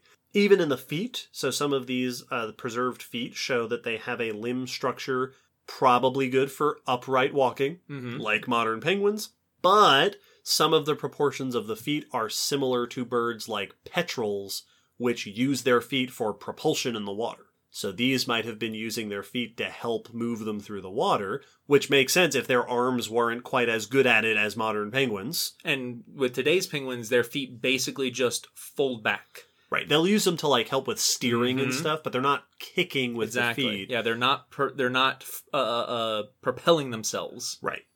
Some modern birds like petrels, cormorants, I think, will both use the wings and the feet together to push themselves along. Which also makes sense if you're less... It's like us, right? Where we have to use our whole body to swim. Because we're bad at it. Because we're not good at it. If you just kick, you don't go very fast. If you just use your arms, unless you're really good at the butterfly stroke, you don't go very fast. And the butterfly stroke's really hard. So yeah, you're having to use more of your body to achieve motion underwater instead of the super efficient penguin style. These oldest penguins tend to also have long, narrow beaks, which is... Penguins today tend to have shorter and stubbier beaks comparatively. penguins today have a range of foods that fish or squids, some eat plankton, crustacean type things, krill, stuff like that. These skulls make it seem like they were probably eating larger foods, so fish, more so than planktonic, krill type things. And another thing that's notable about these ancient penguins is that they tend to be rather big. Mm-hmm. Already in the Paleocene, we have penguins up to emperor penguin sized and larger. More on that later. I had a thought, and I don't know how valid this is, but with these being shortly after the end of the Mesozoic, the end of the age of the dinosaurs, and since we have yet to discover what seems to be marine dinosaurs, would these be some of our first mostly marine, like really, really adapted to marine lifestyle dinosaurs? Yeah, so Hesperornis in the Cretaceous was, had no arms. Right, it was basically flat. Highly aquatic. But absolutely, these are some of the only dinosaurs that truly went aquatic. Yes. Later in penguin evolution, we would see more of the shortening of the wing, flattening of the bones, more muscles for flapping. But before this, as you pointed out, we don't know because we don't have fossils. Mm-hmm.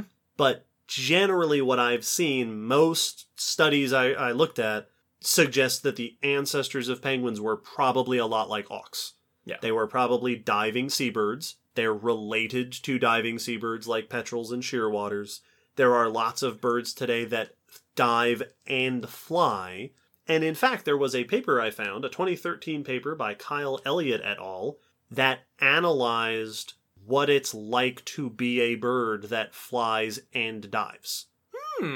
They looked at the shape of birds and the physiology of birds to calculate how costly is it to fly and dive at the same time. To be able to do both. And they found that birds like guillemots, which are a part of auks, and cormorants have among the highest cost of flight of all birds. Because your body, and particularly your wings, are adapted for being good in the water, that makes it harder to be good in the air. It's like the boat cars. That either aquatic vehicles or boats with wheels, depending on which way you look at it, where they're not as good on either. They're not as good as a car, and they're not as good as a boat, but they can do both. So there's a bit of a trade-off with, if you're trying to retain both, it becomes really hard. For some of them, swimming is hard, and for a lot of them, flying is hard. They can do it, but it's costly. Mm-hmm. Another potential limiting factor they found was size. When they looked at, they note that auks, today, auks all fly, the largest of them are about 1 kilogram, which is also the size of the smallest living penguins. Yep. That there is a size constraint, that if your body is built for diving, you can only get so big before you're not going to make it into the air with that body shape anymore. So this transition for penguins may very well have been diving birds that eventually just gave up flight to pursue the perfection of the diving aspects of their behavior. That it's hard to fly and it limits you. Yeah. One of the things that's being big is great for diving. I mentioned that the bigger the penguin, typically the deeper they can dive. But if you're getting bigger, you can't fly. Yes. Well, it's the same way that our biggest birds got big. I'm going to stop flying and get real long legs. And I'm just a walking bird now. Just a big terrestrial bird. And indeed, the first penguins we have are already big, which suggests that they probably evolved from flying and diving ancestors, and then as soon as they lost flight, they were able to explore larger body sizes. A lot of researchers point out that the timing of the origin of penguins is also possibly not coincidental, in that penguins seem to show up around the end of the Cretaceous, which is a time period where there's a lot of available ecology to explore. The Cretaceous ends with a mass extinction, episode 5, which includes not only the extinction of most dinosaurs, but also mosasaurs, episode 51, and Plesiosaurs, episode 72, so the oceans are open. Yeah. So penguins may have evolved to exploit that aquatic predator niche that is now missing a lot of their potential competitors and predators. Yes. That makes sense. So this is probably a story of birds already good at diving, who then, when the opportunity arose, took over parts of the ocean hunting niche. Yeah. That ecological habit. It was they were already good at diving, and then opportunity knocked, and they stopped doing anything else. Yes. Well, they went in and they went, are all the mosasaurs gone? Yeah. I don't know. Have you noticed that I have you, when was the last time you saw a mosasaur? All right, I'm staying in then. I'm staying in the water.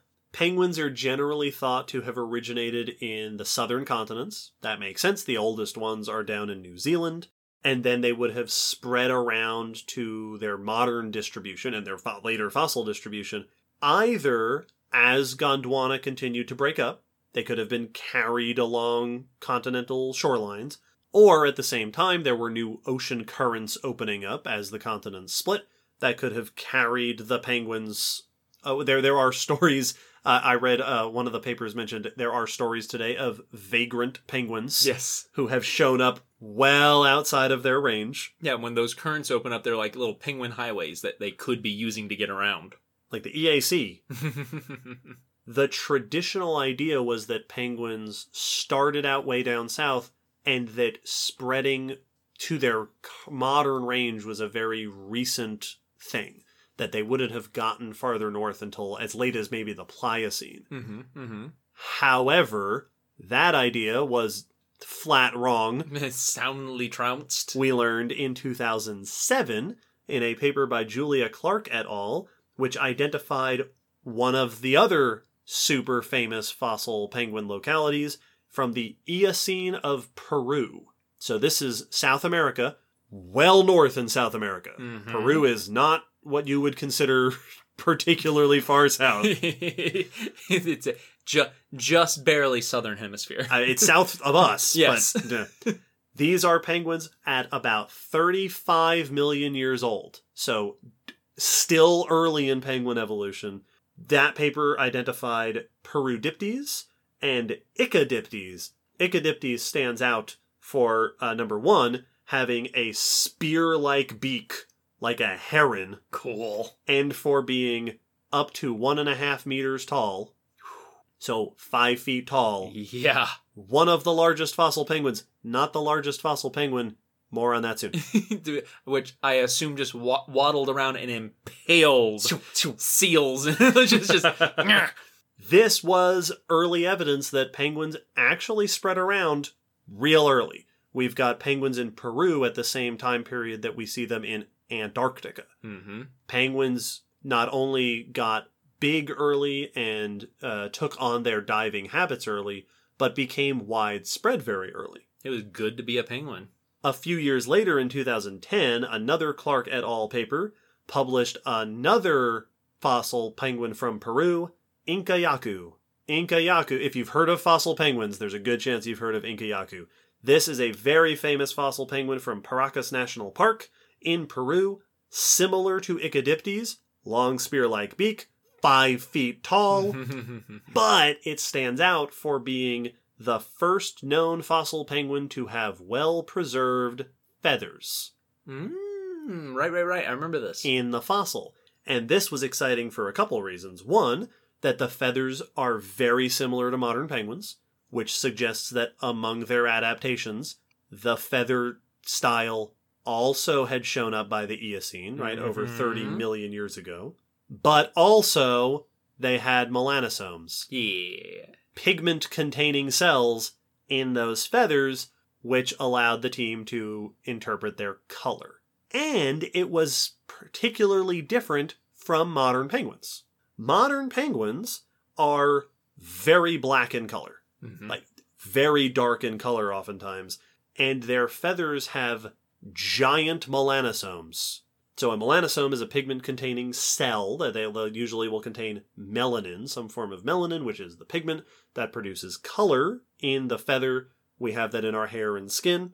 Penguins have a type called eumelanosomes that are 50% wider than other birds. They've just got these big pigment cells. Big honkin' melanosomes. But in Kayaku's feathers, the pigment cells were normal bird-sized and seem to indicate that it was reddish-brown or gray in color, as opposed to black like modern penguins. What weirdos. Notably, reddish-brown or gray are the colors of baby penguins today. Mm-hmm. So maybe there's something there. That paper also suggests that modern penguins, that excessive, that super pigmentation, might be because melanin might help reinforce the strength of the feathers. Oh. It might make them sturdier. It might be structural. Yeah, and melanin, absolutely, I've seen elsewhere it referred to as being a structural molecule as well as pigment. That's something I did not know. So it reinforces the feather, potentially. Huh. Which might be one of the reasons why penguins are so dark. Nifty. They're just armored with melanosomes. Yeah.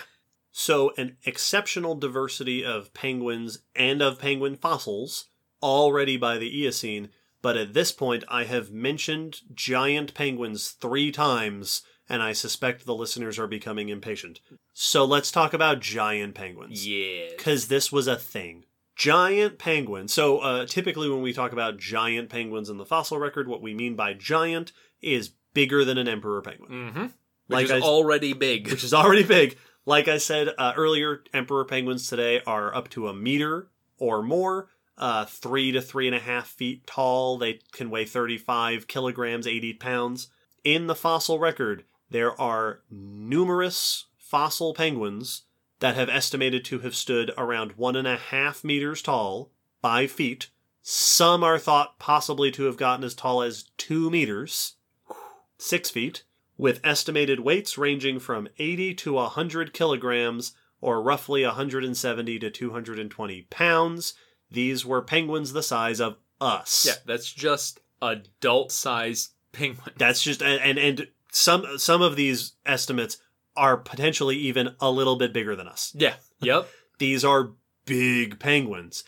And where typically you might expect me to now discuss, well, here are what those penguins were, and here's where they lived, and here's what was unique about these rare few giant penguins. They weren't rare. Mm-hmm. They were all over the place.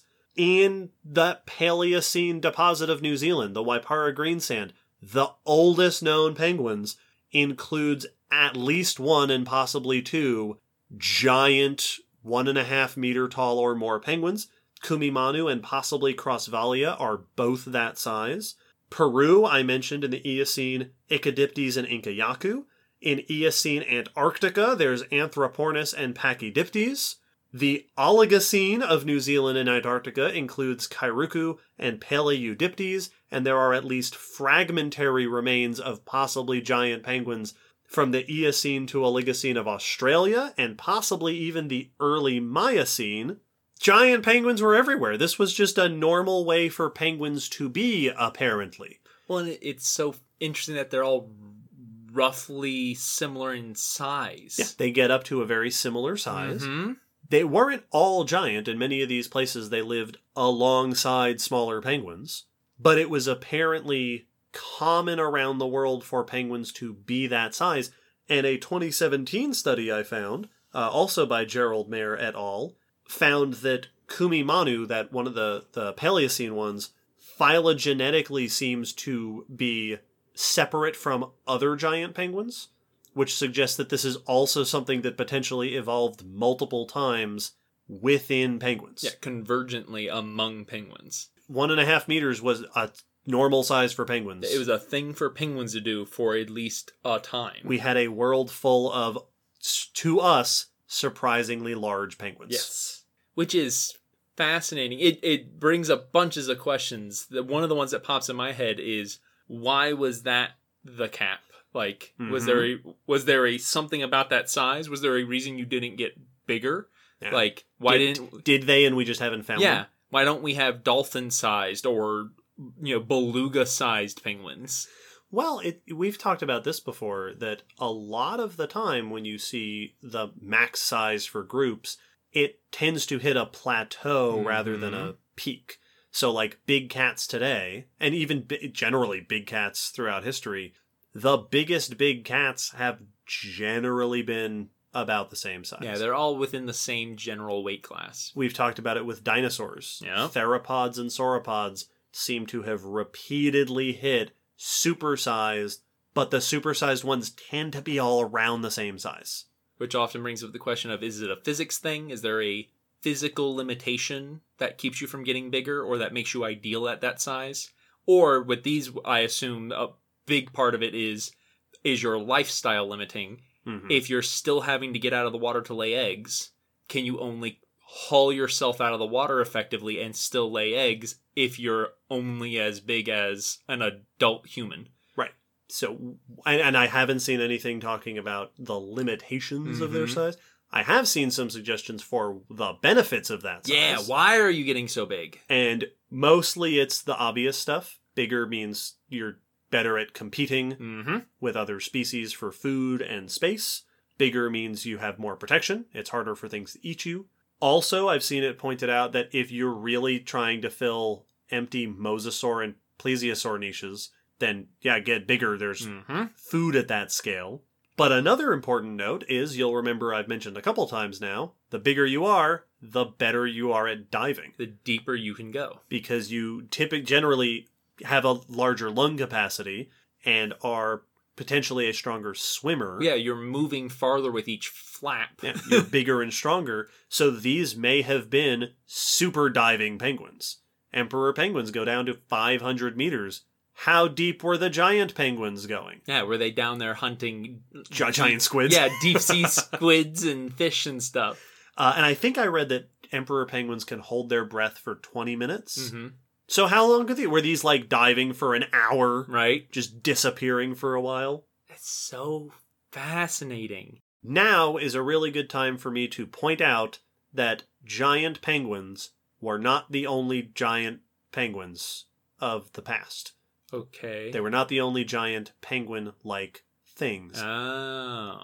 Penguins live in the southern hemisphere, but there was a group of equally sized penguin-like birds in the northern hemisphere called the Pletopterids. Pletopterids are convergent with super penguin-like. Flippers for swimming, they're flightless, they have long bills. When I've seen them reconstructed, they're typically drawn black and white like penguins. Yep. Studies have found similar adaptations in the shoulder and arms. They're basically built like penguins, very convergent, not closely related. So I said that penguins are close to petrels, albatrosses, and so on. Pletopterids are thought to be closer to suliforms, which are things like gannets. Oh. Also a group of plunge divers. Yep. So these are potentially two lineages that came from similar ancestors and evolved very similar habits and adaptations. Gannets are those ones from that famous Blue Planet scene where they're just dive bombing into the school of fish like arrows. Gannets, very famous plunge divers, just out of the sky. And many Pletopterids got up to or over 1.5 meters tall. They were also this same size range. So weird, I love it. The big difference is that Pletopterids are known from the northern hemisphere, mainly the US, Canada, the West Coast particularly, and Japan, and they seem to have been around from the Eocene to the Oligocene. But Pletopterids don't seem to make it past the Oligocene. So late Oligocene to early Miocene is about when Pletopterids disappear, which is also the time that the giant penguins disappear. So at the same time in both hemispheres, the penguins and penguin-like birds vanish around the Oligocene-Miocene transition, which is also the Paleogene-Neogene transition around 20 million years ago. Now, I have seen a couple of suggestions as to why these giant penguins and penguin things have disappeared then. Yeah, it's obvious.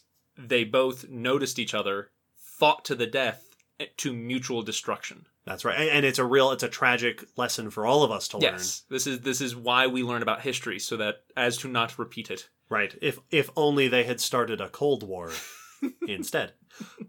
Climate change has been suggested as a possible factor. All right, that might make more sense. Because this is a time where we see cooling, although I have seen it pointed out that giant penguins seem to have done okay with earlier climate shifts. Mm-hmm. So maybe climate. But the more common explanation that I've seen is that this time period, late Oligocene into early Miocene, around 20 million years ago, is also where we see the rise of toothed whales and pinnipeds. Yeah, it is. Toothed whales, we talked about back in episode 41, are things like orcas, dolphins, whales with teeth. Mm-hmm. And pinnipeds from episode 104, predominantly seals and sea lions. Yes. Things that not only compete with penguins, but will also eat penguins. Feed on penguins. I also saw it pointed out that this is also around the same time that we see penguins develop their modern style of flippers, that they develop a more modern anatomy. So there may have been selective pressure on penguins at this time, either to get better at swimming, Mm-hmm. so as to compete with, you got to get your food and get out. Yeah, get to food first or not be food. Or to escape predators, Yes. exactly. So there is a shift as we move into the Neogene, where we lose the giant penguins, which is very sad, and maybe penguins have a lot more to worry about in the oceans now all of a sudden. Yeah, mammals here to ruin the party. Although, and I didn't see this specifically stated anywhere, but to my memory, I think the Miocene is also when we see great white sharks show up. That lineage of sharks, That sounds right. and Megalodon, I think, shows up around then. Yeah.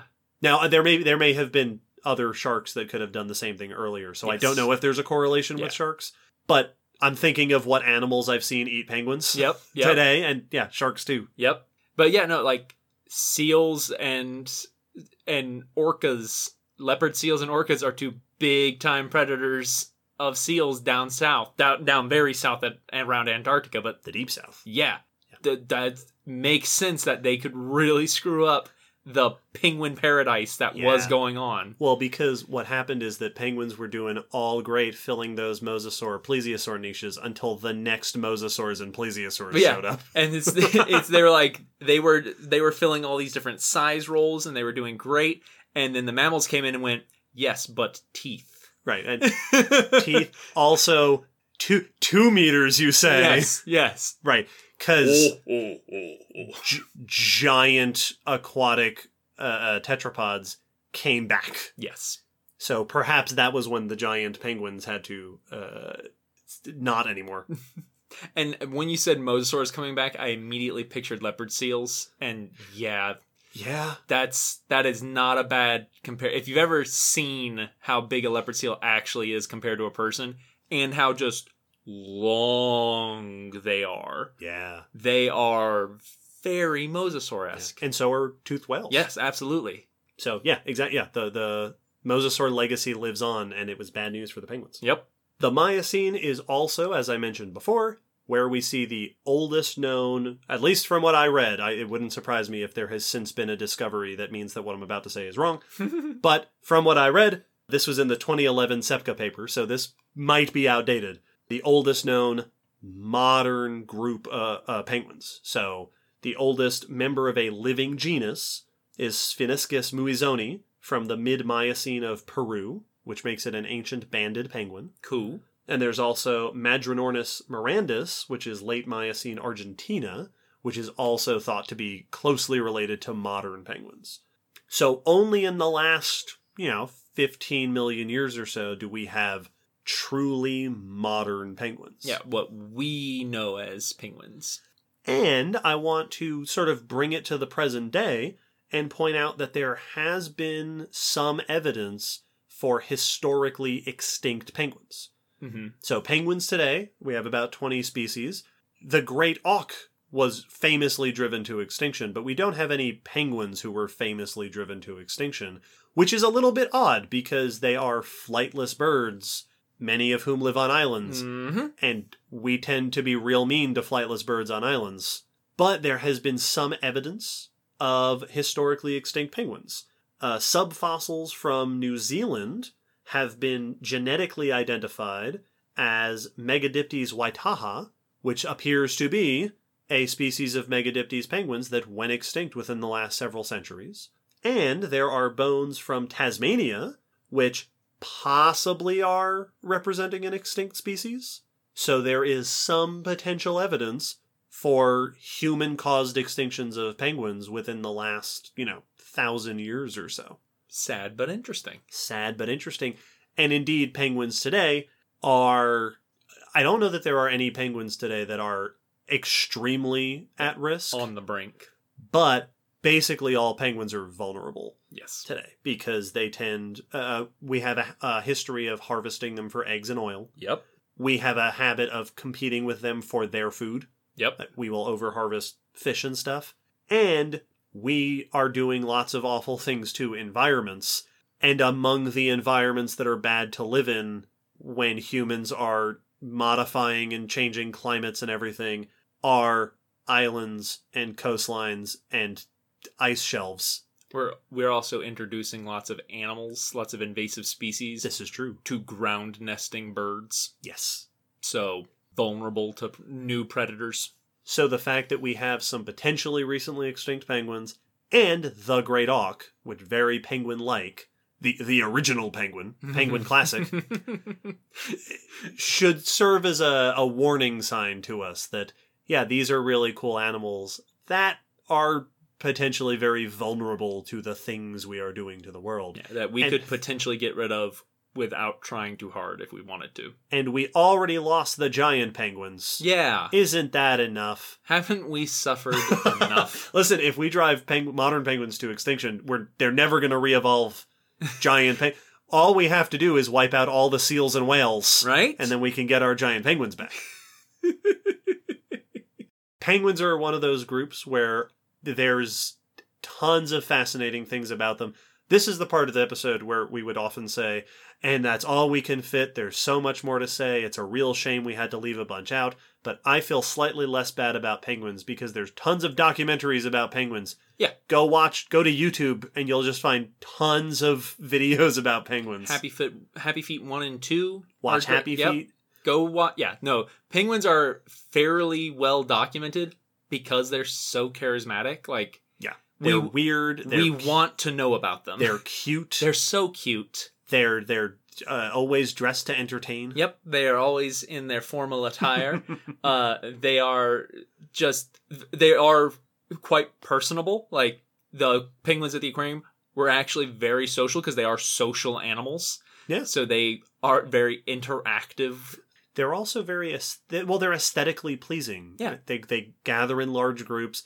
They're generally black and white, which is sort of fun to see a giant group of black and white penguins.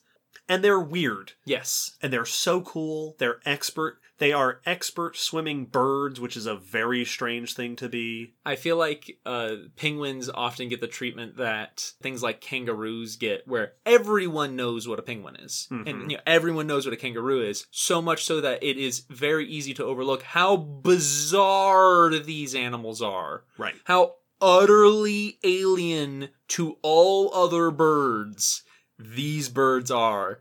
So strange. Just so fascinating in their utter uniqueness. Also, I think we should point out in the early part of the episode, you mentioned that using their tails to support themselves make penguins somewhat like kangaroos. Mm-hmm. I'd like to point out that the largest penguins in history have been about the size of the largest kangaroos. Yeah, you're not wrong. 2 meters tall, at least the largest today. Yes, kangaroos. Yes. So yes, there were kangaroo-sized penguins. Yes. They're a fascinating group that have been surprisingly successful for how weird they are. Yeah. Like, this is often one of those things where it's like, and then here's the weird one. Right, here's the platypus. Oh, the one the one bird that's gone, you know what? Ocean. I'm going for it. I'm going deep, and I'm not flying anymore. And this group, this highly successful, fairly diverse, widespread, old group. Mm-hmm. Yeah, because not only are they weird, but it's a good way to be a bird, evidently. Yeah. They're like snakes in that way. Yes. You did a thing that is super weird, and then you used it to be extraordinarily successful. Yeah, that should have pigeonholed you in a niche. Yeah, but it didn't. Should have penguin-holed you. Yeah. Now, before we wrap up our episode for the episode, I believe we have a patron question. We do. At a certain level, our patrons get to send in questions for us to answer right here on this tail end of the podcast. Will, what do we have today? We have a question from Dylan, who says, the NASA rover Perseverance will be X-raying rocks on Mars to detect the possibility of fossils hidden inside. If they are found, do we think paleontologists would be added to the ranks of NASA? That is a great question, and a great opportunity for us to slip in a little bit of extra news to discuss. Yep. Perseverance landed on Mars. Yeah, we get to nerd out about it. We got another rover on Mars, and it's a robot paleontologist. Yeah. I think it was February 18th Yes. that it officially landed. Yes. Following in the legacy, so Spirit and Opportunity, the twin rovers that launched, I think, in 2004 or landed in 2004, were the ones that first identified evidence of liquid water, having once existed on Mars. Yeah, these were the two solar-powered ones that were supposed to run for 90 days and then ran for years. Yep. Then Curiosity, which I think was 2012. That sounds right. Identified conditions on Mars that might have once supported life. So past conditions, we know that there's like lake shores and stuff. That found that it sure does seem like Mars was indeed potentially very Earth-like in its past. Perseverance, which just landed, is going to be the first one to actively search for signs of ancient life on Mars. It's got a bunch of cool equipment, but the notable ones are, one, that it has a really precise microscopic camera. Mm-hmm. Well, a camera that can look at microscopic things, which it will be using in part to look for microbe fossils on Mars. And it's got spectroscopy equipment on it, which will shoot lasers at rocks and soil and then read the light signature to see if there are organic molecules, organic compounds in that specimen, which might hint at the past presence of living things. Yeah, it's vaporizing parts of the rock and then seeing what that vapor, the light that comes off of it, tells it about the rock. Yes. So this is a space robot paleontologist. Yep.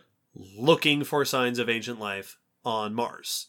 So in that regard, Dylan, there are already paleontologists at NASA. Yeah. They're studying geology and environments of the past, and there's equipment up there to look for signs of ancient life.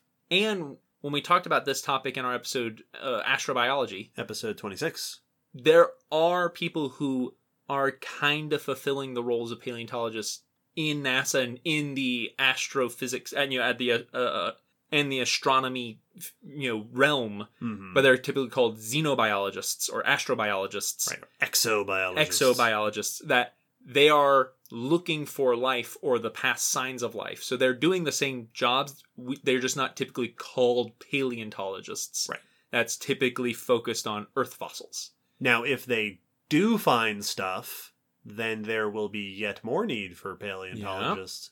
Yeah. Now, I do know that Perseverance is also planned to collect specimens. Yes. And store them to be picked up later and returned to Earth. It will be taking core samples from the rock in little vials, little sample tubes, and then actually depositing them and leaving them and noting the location on the surface of Mars. And one video I saw with Mark Rober where he compared it to the rover poop is it will be leaving a trail of samples behind it as it goes to be collected and finally returned to Earth. Yeah, there's I don't remember the name of the mission. I think it has a name. I think so. That is a planned future mission to send something, a craft to Mars that will have equipment land, pick up the specimens, and then go back up into orbit and hitch a ride back to Earth. Yes. Which is ridiculous. That would be the first time we've brought something back. The first time that humans have brought Mars stuff to Earth. That we've brought something back. That wasn't gravity doing it. Yeah, it wasn't just launched here. And then we'll be able to study samples from Mars that we hand-picked, that we robot arm-picked from Mars. And yeah, at that point, start bringing in Well, like the Archean paleontologists to identify potential signs of ancient life. And so that's really the order of things is if Perseverance finds what seems to be solid evidence for ancient, signs of or fossils of ancient life, we have a mission to bring back samples where we will further and even more rigorously examine it here on Earth. And then if it still seems like, yep, sure does seem like Perseverance was right. Yeah, people with that background, with adequate backgrounds, who are also fit for all the rigors of space travel. Sure. Because you still have to be an astronaut first. Space paleontologists. Yep. Like, I love blowing people's minds when there's, like, height limits and stuff. Like, you can't... I'm too big to go to space. So, like, you'd have to find a person who can be an astronaut who also is a paleontologist. Until then, we'll leave it to the robots. Yeah, what we're doing right now is we're sending a field crew. Yeah. We're sending go dig up some samples, you go bring them back, and then we'll examine them back here in Cambridge. Well, yeah, I was going to say, it's like the earliest days of paleontology, where the rich guys would send out a crew. Bring me some fossils. Find me some dinosaurs. And then send them back to me, and I'll name every one of them a new species. Bring them to me. So, yeah, already actual paleontologists working with NASA. Plus robot paleontologists. Plus, oh my goodness, if they actually find something, I can't speculate on what will happen if we actually find signs of life on Mars. We could talk about this forever, so I'm going to intentionally cut us off here. No, this is one of the coolest things that's happened ever. Go listen to episode 26, and then for good measure, listen to episode 100. But until then, we hope you have enjoyed this tangential conversation about space after our conversation about penguins. We hope you've learned a bunch. I learned a bunch about penguins in this episode. They're very cool, weird birds. Just nifty animals. I love them. So thank you to Dylan for your patron question. Thank you to all of our new patrons, all of our old patrons. Thank you to those who requested this topic. If you'd like to hear more about different topics, send them in. If there's more birds you want to hear about, if there's more whatever you want to hear about, we're always taking requests. Reach out to us in the normal ways. Find us on all the podcasty places. Check us out on YouTube if you like. Leave us comments, leave us reviews, join us on Patreon, go to our Zazzle store, check out all the different ways that you can participate in the Common Descent. The many avenues to Common Descent. The Common Descent extended universe. And with that, I will sign off by mentioning Penguin from Batman, because I've made it the whole episode without making it. I know. I think about that every now and then when we'll get a decent way into an episode, and I'll be like, yeah, we haven't made that reference. And I always assume that there's someone listening being like, are they not going... You're just not going to make the Penguin reference? Yeah, are we not going to do that at all? Nope, and apparently not. Apparently not. Not. It just didn't happen. Well, it's weird because I never want... I very rarely am like, all right, I've got to find a place for this. It usually just comes out as we're talking. Which means that there will be often moments where the obvious one just doesn't line up. Yep. So if anyone out there would like to give us more opportunities to make references to Batman's Rogues Gallery, request applicable episodes. We've done the Penguin. We've done Croc. We did Crocs. We've done Bats for Man Bat. That's true. Crows? Kinda? Yeah, we haven't done Crows. Clowns. We could do a Clowns episode. Yep. So you think about cats. We did Cats. We did Cat. Yeah, we're really... we worked through his Rogues Gallery. All right, Spider-Man. Sure, there we go. We can do Scorpion. We haven't done Rhinos. Rhinos, lizards. Yep. Goblins. We haven't done Vultures. That's true. We did Venom. And we did make the Venom reference. We did. Yes, no. Because I would be darned if we wouldn't make that reference. So there's a whole bunch of other ideas for you to request things for us. This is some classic Common Descent end of the episode rambling we're Absolutely doing here. No. You tell us which Heroes Rogue Gallery you would like to hear about next. Sounds good. And with that, we will leave you on that delightful thought. And we'll see you next time. Bye.